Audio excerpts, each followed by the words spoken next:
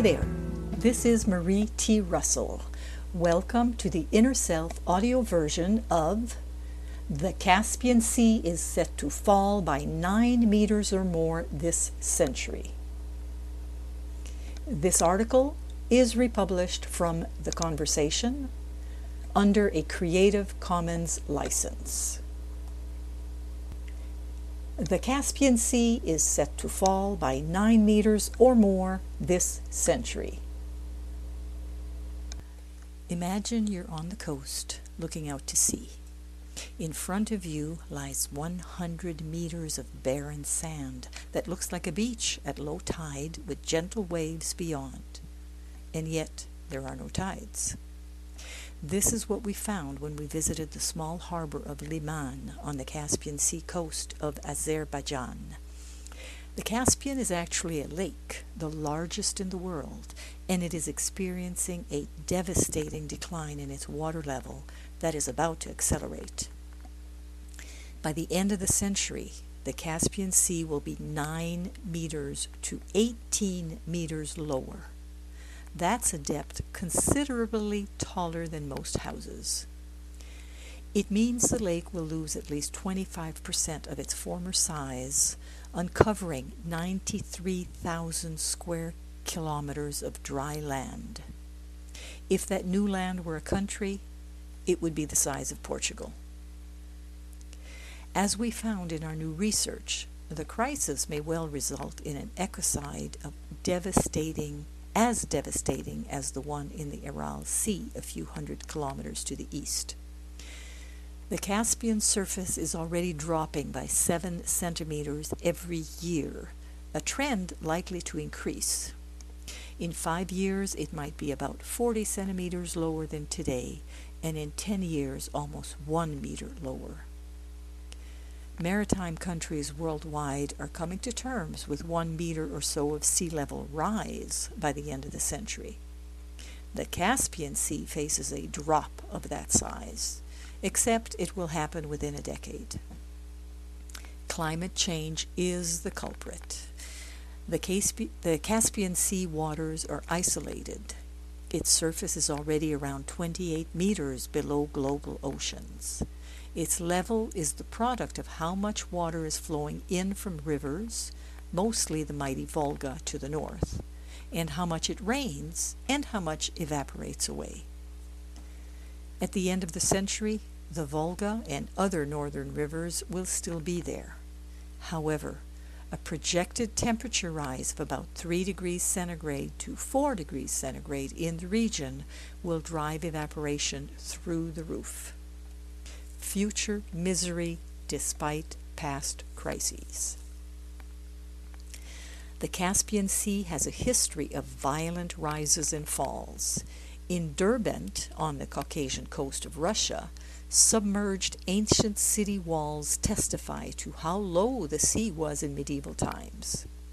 Around 10,000 years ago, the Caspian was about 100 meters lower. A few thousand years before that, it was about 50 meters higher than today and even overspilled into the Black Sea. Yet, people who lived beside the sea were able to overcome the swings.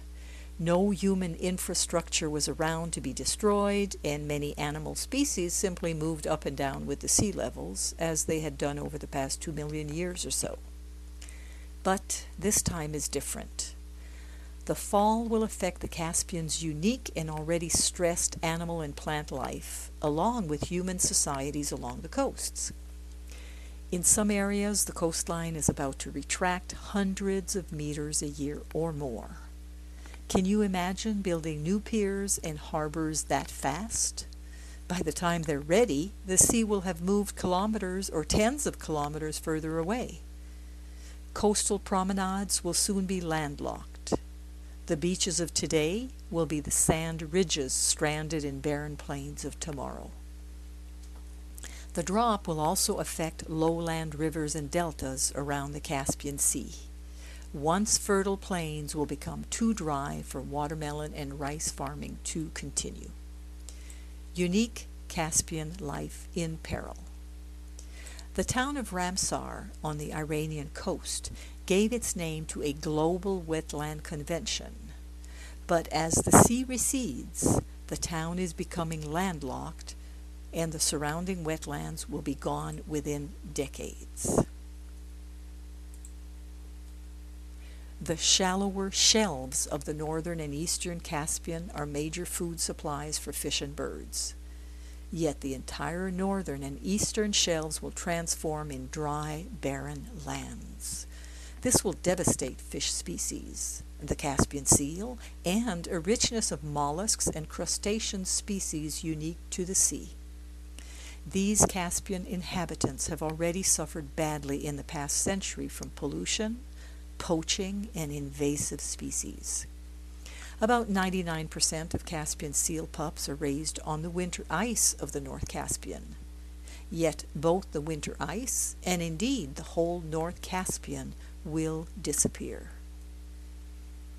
Remaining biodiversity hotspots in depths between 50 meters and 150 meters will be affected as rivers dump nutrients into the deeper central basins combined with rising temperatures. This will decrease oxygen levels, and developing ecological dead zones could affect the remaining refuges of Caspian species. A genuine ecocide is around the corner. The situation cries for action, but possibilities are limited. Rising global CO2 levels, the main driver of climate conditions causing the Caspian crisis, can only be dealt with global agreements. In Soviet times, large-scale water diversion from Siberian rivers were proposed to deal with the shrinking Aral Sea to the east. But such large works, in the case of the Caspian Sea, a canal from the Black Sea might be considered. They come with huge ecological and geopolitical risks. Yet action is necessary to safeguard the Caspian Sea's unique plants and animals and the livelihood of the people who live around it. The stranded small harbor in Liman is further from the sea every year. If no action is taken, it will be left alone in more than one way. This article was entitled, "The Caspian Sea is set to fall by 9 meters or more this century." It was republished from The Conversation and read by Marie T. Russell, publisher of InnerSelf.com. We hope that you have enjoyed this article. For over 30 years, we at Inner Self have sought to encourage new attitudes and new possibilities. For more inspiration, visit us at InnerSelf.com. Thank you.